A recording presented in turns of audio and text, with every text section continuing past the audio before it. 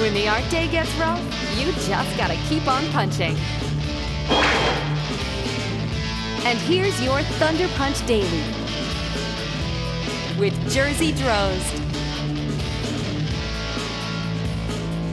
I'm lucky in that this Sunday, November 8th, 2015, as I check in on this Thunder Punch Daily microcast, I'm acknowledging my fortune in that I have a day to focus on doing mostly physical tasks rather than creative or artistic tasks. And the reason I'm grateful for this is that I am really tired. I'm really tired. And I'm sure it's coming across in my voice right now. And I think rather than fight it, I'd like to talk about it a little bit, and hopefully in a useful way, and not a gripey way, and not a bragging way. Because as I thought about it, I thought about being tired. I thought, you've been working hard, Jers, but do you really want to do an essay on how burnt out and worn out you're feeling lately? Because is that really going to be of help to anybody? And I thought, well, okay, where's that resistance coming from? Why do we resist this thing? And I thought, well, okay, I sort of just named them now. Often it can come across as whining or complaining. I mean, after all, everybody's got problems. And very few of us really want to make our problems somebody else's problems, right? But at the same time, we like to let it out. We gotta let off some steam every once in a while, or just express how we're feeling, right? But I think a lot of us worry about, coming across as not having any kind of point to it other than saying this is hard, right? It is hard. It is. It's super hard, and we all know it. The other point that makes me personally feel resistance to talking about, when I'm feeling a little bit overworked or burnt out, is that it can, unless you're careful about your words, it can come across as glamorizing being overworked, right? Look at how little sleep I got, right? And while that can be a funny joke, especially when you're dealing with the situation, I get nervous about the notion of when young people ask me when I do school visits or in my classrooms, and they say how long does a page of art take you? And I'll tell them, I'll say well, this particular page maybe took 15 hours. This one took 8. And the kids go, oh, that's a long time. Yeah, it is. But let's change the narrative here. And let's say how much fun did I have working on that? That was 8 hours of fun, right? That was 15 hours of having a really good time. All right, now it changes the whole perspective of the thing, right? Because, yeah, and it is hard work, and I thank my students every day by saying thank you for your hard work today, to emphasize the fact that this isn't about God-given talent, but this is about effort that they're putting into the thing. But I also want the effort to be something that's a joyful experience and nothing where anybody gets to flex their muscles more than anybody else, right? Because also another thing to consider is it's harder for some people than other people. Right? There is, as much as I don't like the word talent, there is a natural disposition or there's a whole lifelong, everybody's lives have different experiences, right? Some people had zero support exploring the arts. Some people had a lot of support exploring the arts. Some people grew up in creative households. Some people didn't. There's a lot of different factors there, and you can't judge everybody on the same scale when it comes to that kind of thing. Anyway, whole other side note. But what I'm pointing to is why I feel a little bit of resistance in talking about this. And I'm going to, in about a minute, talk about how I think about why we can talk about this in a useful way, Because two more points on this of why I'm even bringing up the whole tired thing is I don't think straight when I'm tired. I don't think straight, and I don't feel like I'm reacting to situations in an optimal way. I just went through another week of teaching last week. I taught 4 classes, and while I feel like I probably did as good a job as I could with the resources I had and with the situations that I was presented, I don't feel like I did an awesome job at it. Like there are days when I teach, when I walk out, I'm like, this kid knows what he's doing, and that felt great. I handled those situations pretty effectively. I gave the kids the resources they needed. I saw a kid like light up a little bit more about comics. There are days when I feel really good about it. Last week was a week where I was like, well, you did what you could.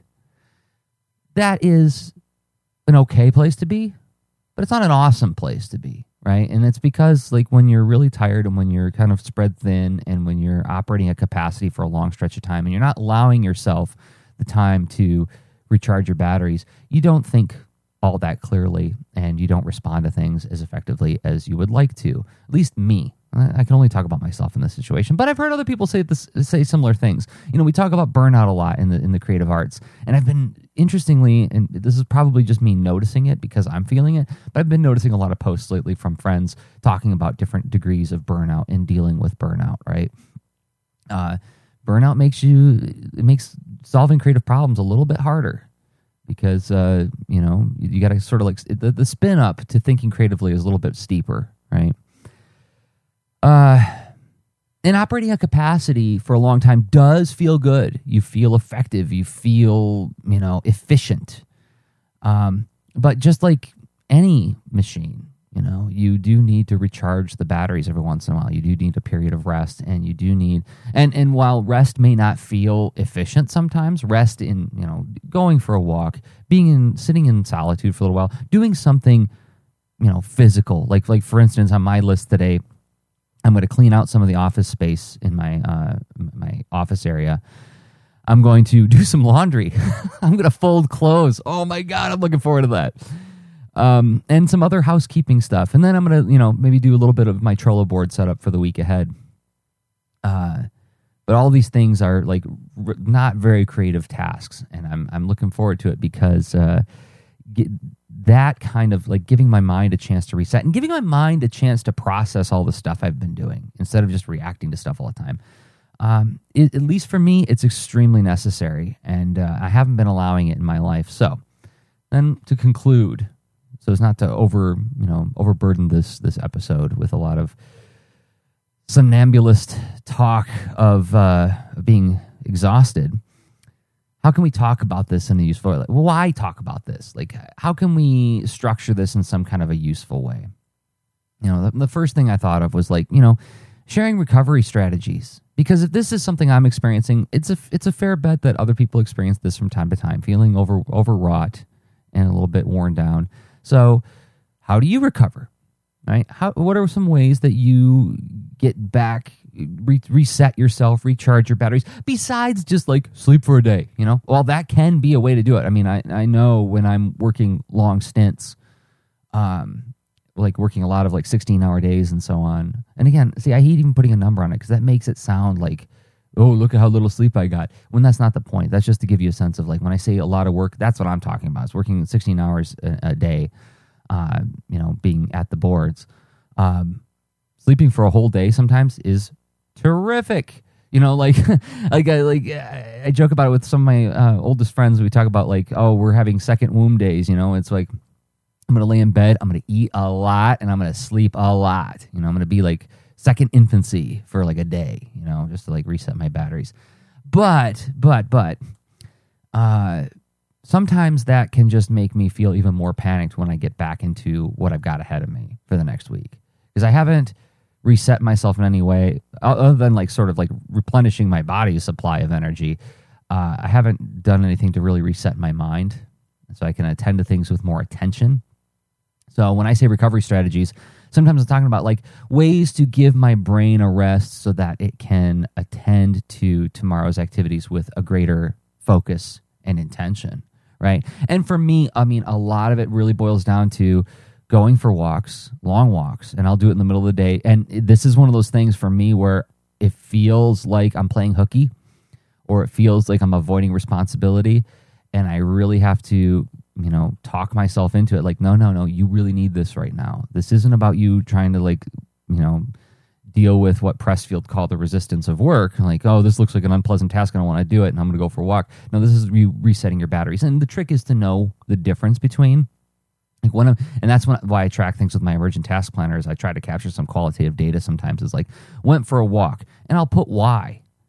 Like if it's like I'll look at the task right before or where that task I take on right after, and if it's one where I like had like a lot of unpleasant feelings toward, okay, maybe I went for that walk because of the resistance.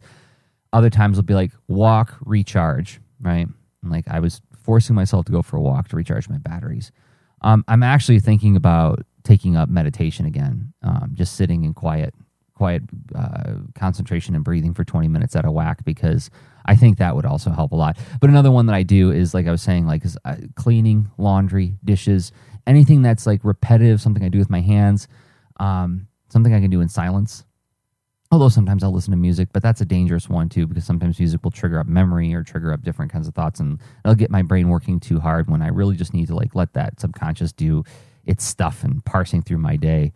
And then when I talk about recovery strategies, what are the signals that I need a recovery strategy? Because sometimes you're just tired because you just feel like a little under the weather, just like a general sense of like just not feeling awesome. So a signal for me that I look for is stress nightmares, for me at least. And like I've been having like some really bad dreams lately. As a matter of fact, I captured one of my ETP, which this is one of those ones where it doesn't sound all that bad, like when you write it down, but then like when you think about it, like in the context of the dream, it was terrifying. It was like I had a dream about giant frogs eating people. It was like I was in like this one of those zoo parks where you can drive through in a car, which I've never been to myself, but I've seen them in movies. You're in a car and you're driving through the zoo. And then Ann and I are looking up ahead, and we see like a giant frog kind of peek its head out of the woods. And there's a couple in a car ahead of us, and the frog does the tongue thing and slaps its tongue in the car, and it's pulling the car into its mouth. And I looked at Ann, like, we got to get out of here. And then I woke up, Very, very upsetting dream. And like when I start having more than a couple of those, I'm like, all right, something's wrong. I need to reset. What's another reason? What's another way to talk about this in a useful way? And I think this has kind of been sort of a sub-theme operating throughout this whole episode, is the whole idea of being more open and honest about dealing with the narrative that we tell ourselves in order to cope with situations, right? Is what Rob and I talk about a lot in the Lean and Tart cast, narrative bias. After the fact, we can tell ourselves any number of stories to explain why we went through what we went through. Or like, people say, like, everything happens for a reason. And that's, like, our brains love that. Our brains love finding the reason why it happened, right? Like, just because, and I say this in my classrooms, you can't just say just because. It's not an answer, right? And that's for a whole different reason. But, it points to the fact that our brains love reasons, right? And I'm not saying that that's necessarily a bad thing. That's often a very useful way of coping with things, or finding beautiful story ideas, right? Like one of the reasons I find religion and folklore so fascinating is a lot of it is that narrative bias. Like, why do bad things happen to good people? Okay, well, some really interesting and intelligent people chomped on that idea for thousands of years and have come up with any number of explanations, and some of which can be extraordinarily beautiful and poetic, right? But in a day-to-day situation, I think it's an important thing to remind ourselves to check that narrative and ask ourselves whether we're working so hard and pushing ourselves so hard because we're, buying into a narrative, or whether we're doing it because it's what's necessary for the time and we're operating with the necessary attention toward it, right? In other words, are we doing this because you just work hard? That's all, kid. And working hard is good, and taking a break is for losers and for sucks and for wimps, right? Or are we doing it because I've structured things in such a way where I need to plow through this, but upon finishing this, I'm going to reevaluate the way I stacked up my week or my month or my project, and I'm going to reassess it in a way where maybe I can allow for downtime and periods of resetting, right? The narrative that we tell ourselves changes the way that we engage with it. So for me personally, one of the things I'm doing, and when I mentioned my to-do list today, was that Trello board. right? I said I'm going to set up my Trello board for the week. And one of the things I'm doing is I'm going to try to move things around on the weekly schedule so as to allow for, breathing time, leave in time for self-care, leave in time for going for walks or running or meditating so that I'm not burning myself out and I'm not feeling like I'm constantly operating at that 100% capacity, which does feel good until it doesn't feel good, right? And when it doesn't feel good, it feels really bad. So, being tired, it's not a bad thing as long as you address it, right? But it's not an awesome thing either. So, who am I? I'm Jersey Drozd, comicsaregreat.com, boulderandfleet.com, Jersey on Twitter. I'm going to be off the grid today. You can follow me at all those different places and read all the stuff that I do, but I'm going to go do some dishes and do some laundry and fold some clothes and let my brain sort of like settle for a while. But at the same time, if you have any recovery strategies for getting out of that funk and, resetting yourself and giving your body something to do while your brain processes this junk, I'd love to hear it. And you can @tweet me. I'm @Jersey on Twitter. I'm also on Google+. I think those are the two best places to get in touch with me. I do hang out on Facebook every once in a while, but not nearly as much as the other places. So I'll be back tomorrow with another Thunder Punch Daily. And until then, remember, everybody. Hi, today we met some people who had slept for over 200 years. Well, we don't need that much sleep, but it is important to get enough sleep. So here's some things to remember. Don't eat a lot before going to bed. A glass of milk or a piece of fruit makes a good bedtime snack. Try to go to bed at the same time every night and avoid any exercise or excitement before going to bed. Well, good night. Oh, good night, Cringer.